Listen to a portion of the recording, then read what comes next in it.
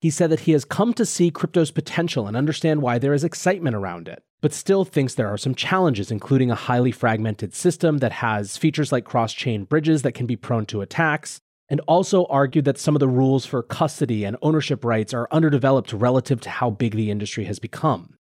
Honestly, if that sort of dispassionate, fact-based approach is what all the agencies brought to this party, I think we'd be in a good place. Welcome back to The Breakdown with me, NLW. It's a daily podcast on macro, Bitcoin, and the big picture power shifts remaking our world. The Breakdown is sponsored by Nexo.io, Near, and FTX, and produced and distributed by CoinDesk. What's going on, guys? It is Wednesday, May 25th, and today we are talking about, well, all sorts of things, from regulations to new funds to a change of the guard in the stablecoin space. Before we get into that, however, if you are enjoying The Breakdown, please go subscribe to it, give it a rating, give it a review, or if you want to dig deeper into the conversation, come join us at the Breakers Discord. You can find a link in the show notes or go to bit.ly/breakdownpod. Also, a disclosure as always, in addition to them being a sponsor of the show, I also work with FTX. And finally, if you have not bought your tickets yet, I highly recommend you check out CoinDesk's Consensus 2022. It's happening in Austin, Texas between June 9th and June 12th. And the thing that makes it different is it's got such a wide array of topics from within this crypto ecosystem. If you are interested in the sort of big picture power shift side of crypto that we talk about so much here, you won't want to miss speakers like Congressman Patrick McHenry or Senator Kirsten Gillibrand. If you are interested in going, use code BREAKDOWN to get 15% off your pass at coindesk.com/consensus2022. So, it has been another bear market news day, but one of the things that I've been watching closely is how regulators are likely to view the Terra collapse, and more specifically, if and how it changes the way that they look at the industry for the worse. On that front, acting comptroller of the currency Michael Hsu spoke at the DC Blockchain Summit earlier this week. He noted that although $500 billion in market cap had been lost in the crypto space around the UST depegging, quote, there has been no contagion from cryptocurrencies to traditional banking and finance. We are starting off positively. That said, he's really talking more about the resilience of the existing system than the crypto industry. He went on, the resilience of the traditional banking system to the recent events in crypto is not an accident. Rather, it is due, at least in part, to federal bank regulators' continued and intentional emphasis on safety and soundness and consumer protection. And in fact, he had some not-so-nice things to say about crypto. Quote, the industry has grown too fast and suffers from a hype-based shoot-ready-aim approach to innovation and value creation. The recent events in crypto should serve as a wake-up call and an opportunity to reset and recalibrate the problems the industry is trying to solve. Now, Hsu came into this role after predecessor Brian Brooks. Brian Brooks had previously been the general counsel at Coinbase and was extremely pro-crypto, using his very short window in office to put out a number of interpretive letters which expanded the way that stablecoin issuers in particular could interact with the banking system. Hsu, for his part, wasn't particularly pro or anti-crypto, but came in at least as something of a skeptic by his own admission. What's more, by simple virtue of the fact that he wasn't Brooks, he was inevitably going to be less pro-crypto than the previous comptroller. He pumped the brakes on many of Brooks' rulemaking, including an interpretive letter last year which, quote, warned national banks that crypto activities are only permitted with compliance to applicable consumer protection laws.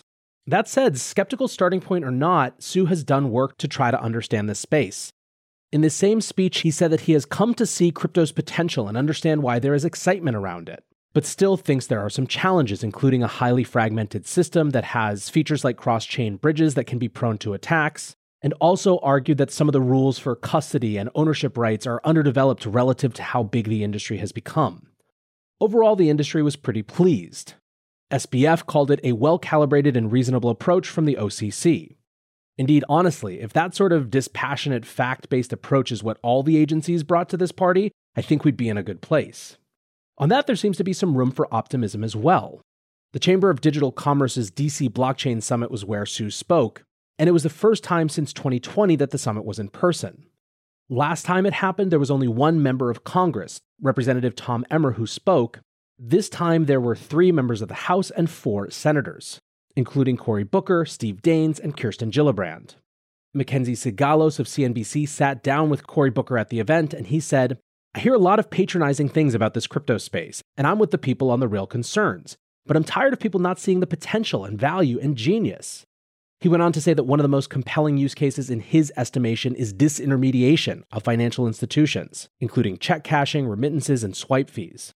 And if you're wondering whether some of this shift in tone from regulators is making a practical difference, Rob Massey, who's a partner at Deloitte's tax service, said, "For the first couple of years, I think we were careful about highlighting externally that we were engaged in crypto. And now, with the executive branch talking respectfully about blockchain and crypto, I think as more regulators engage thoughtfully and in a balanced tone, it's easier for us." Still, if Terra hasn't yet raised its head in the regulatory discussion in the US, it is certainly doing so in South Korea, where Terraform Labs was incorporated in 2018. On top of it just being a Korean company, there were a ton of Korean retail investors. The Financial Intelligence Unit of the country's Financial Service Commission put the number of Luna holders in Korea at 100,000 before the collapse, with another 80 to 180,000 racing in the 10 days after UST lost its peg, which is pretty wild. The FIU called the collapse a vortex of death, and so far they're just in the investigation stage. That said, South Korean police have requested that exchanges in Korea freeze the assets of the Luna Foundation Guard, with the goal to be able to investigate embezzlement of funds or any other fraudulent behavior. A piece from the IB Times says South Korean authorities are determined to get to the bottom of Terra's crash, including involvement of Terraform Labs and its CEO and founder, Do Kwon.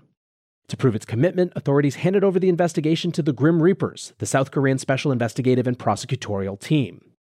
Lots of folks on Twitter are calling for and or saying that Do Kwon will get prosecuted on criminal charges, but so far that is hearsay and speculation.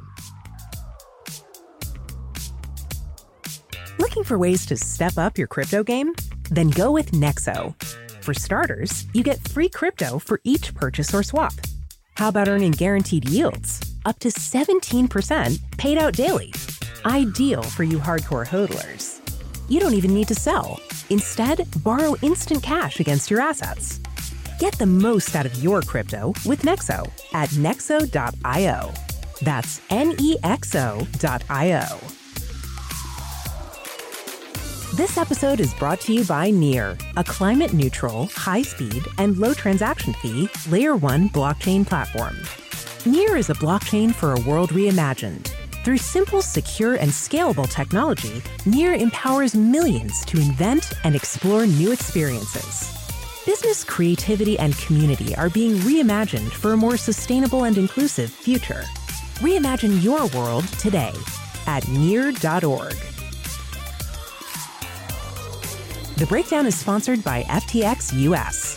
FTX US is the safe, regulated way to buy and sell Bitcoin and other digital assets, with up to 85% lower fees than competitors. There are no fixed minimum fees, no ACH transaction fees, and no withdrawal fees. One of the largest exchanges in the US, FTX US is also the only leading exchange that supports both Ethereum and Solana NFTs. When you trade NFTs on FTX, you pay no gas fees. Download the FTX app today and use referral code BREAKDOWN to support the show. One more interesting fallout from the Terra situation, there has been something of a changing of the guard in the stablecoin space. Coinmetrics recently released data showing that stablecoin whales, i.e. addresses that hold more than $1 million in either USDC or USDT, had recently shown a shift in preference. Before the collapse of UST, there were around 3,500 USDT ETH addresses with $1 million or more, and about 3,000 that held that much in USDC.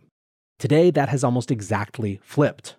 Tether is still bigger overall, but the trend line has been clear, at least post-crash. Tether is over 10% down in terms of supply, while USDC is 7% up.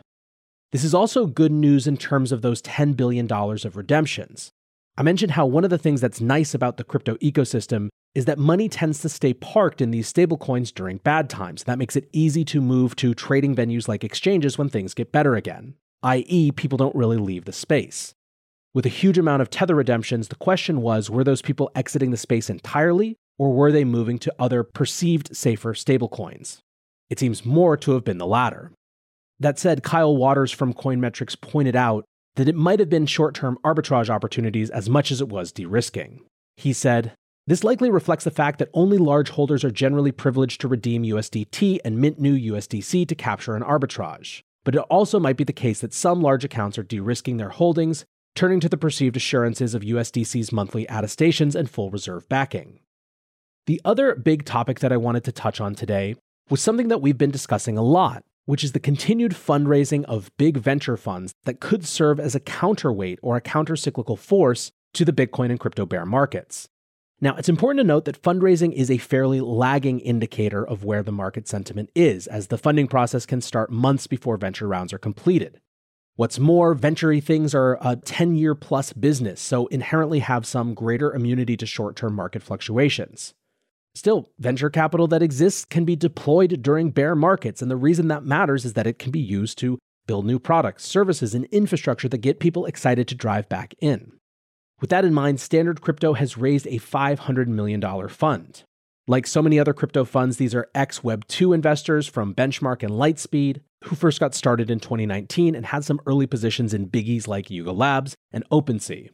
The fund had initially gone out to raise $150 million and clearly more than 3x'd that. Another funding announcement came from Suna Amaz's Volt Capital. Their second fund is a $50 million fund, and in announcing it, Suna wrote, "We're at a key moment in crypto. Product categories are evolving at lightning speed, entrepreneurial talent is flooding the market, and a strong foundation has been built for the next generation of companies and protocols to scale. This is a phenomenal time to be doubling down.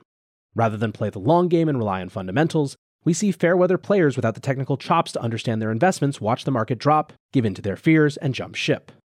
Though we may be entering a market winter, we are very much in a builder spring. Some are worried we're headed into a bear market as bad as late 2017 and 2019. When OpenSea, Uniswap, and FTX were founded. As we've seen time and time again, crypto pushes forward regardless of financial markets. Mercenary founders move on to new shiny things, and missionary founders remain to build steadily over time. The latter are the founders we choose to back." Congrats to Suna on that raise. Still, the one that is dominating the attention today is A16Z's Crypto Fund 4. This has been in the works for a while, being reported in January, but it is now officially announced. It's a $4.5 billion fund with $1.5 billion set aside for seed investments and $3 billion for later stage investments. In their announcement post, they reiterated the importance that they put on this new industry. They write, "Since the advent of computing in the 1940s, there has been a major computing cycle every 10 to 15 years, including PCs in the 80s, the internet in the 90s, and mobile computing in the aughts. We believe blockchain will power the next major computing cycle, which we call crypto or Web3. They go on to list some of the categories that they're interested in, including Web3 games, DeFi, decentralized social media, self-sovereign identity, Layer 1 and Layer 2 infrastructure, bridges, DAOs and governance, NFT communities, privacy, creator monetization, regenerative finance, new applications of ZK proofs, decentralized content and story creation, and more. Now, previous funds of A16Zs have mentioned Bitcoin, whereas this one explicitly doesn't. And so, as is fairly clear, these guys are really focused on what used to be called tech crypto, as opposed to money crypto. I see this less of an indictment of Bitcoin in their eyes and more of a sense of where they sit. These guys are some of the folks that created and funded Web2 models, the same Web2 models that they're now trying to upend.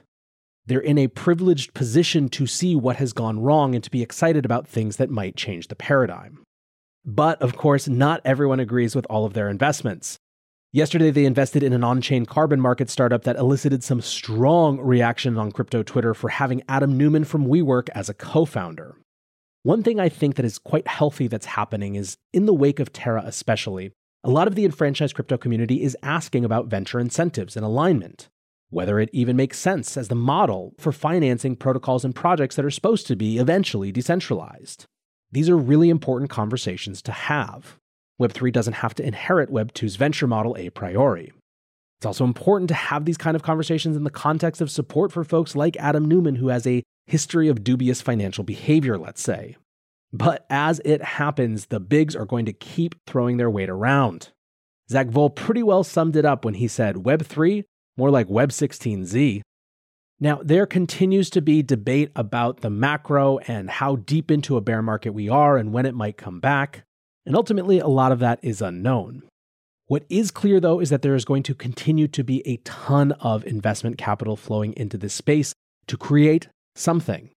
What it creates will be largely up to the people who stick around. For now, I want to say thanks again to my sponsors, Nexo.io, Near, and FTX. And thanks to you guys for listening. Until tomorrow, be safe and take care of each other. Peace. Hey, Breakdown listeners, come join CoinDesk's Consensus 2022, the festival for the decentralized world, this June 9th through the 12th in Austin, Texas. This is the only festival showcasing and celebrating all sides of blockchain, crypto ecosystems, Web3, and the metaverse, and is designed for crypto newbies, investors, entrepreneurs, developers, and creators. Use code BREAKDOWN to get 15% off your pass at CoinDesk.com/consensus2022.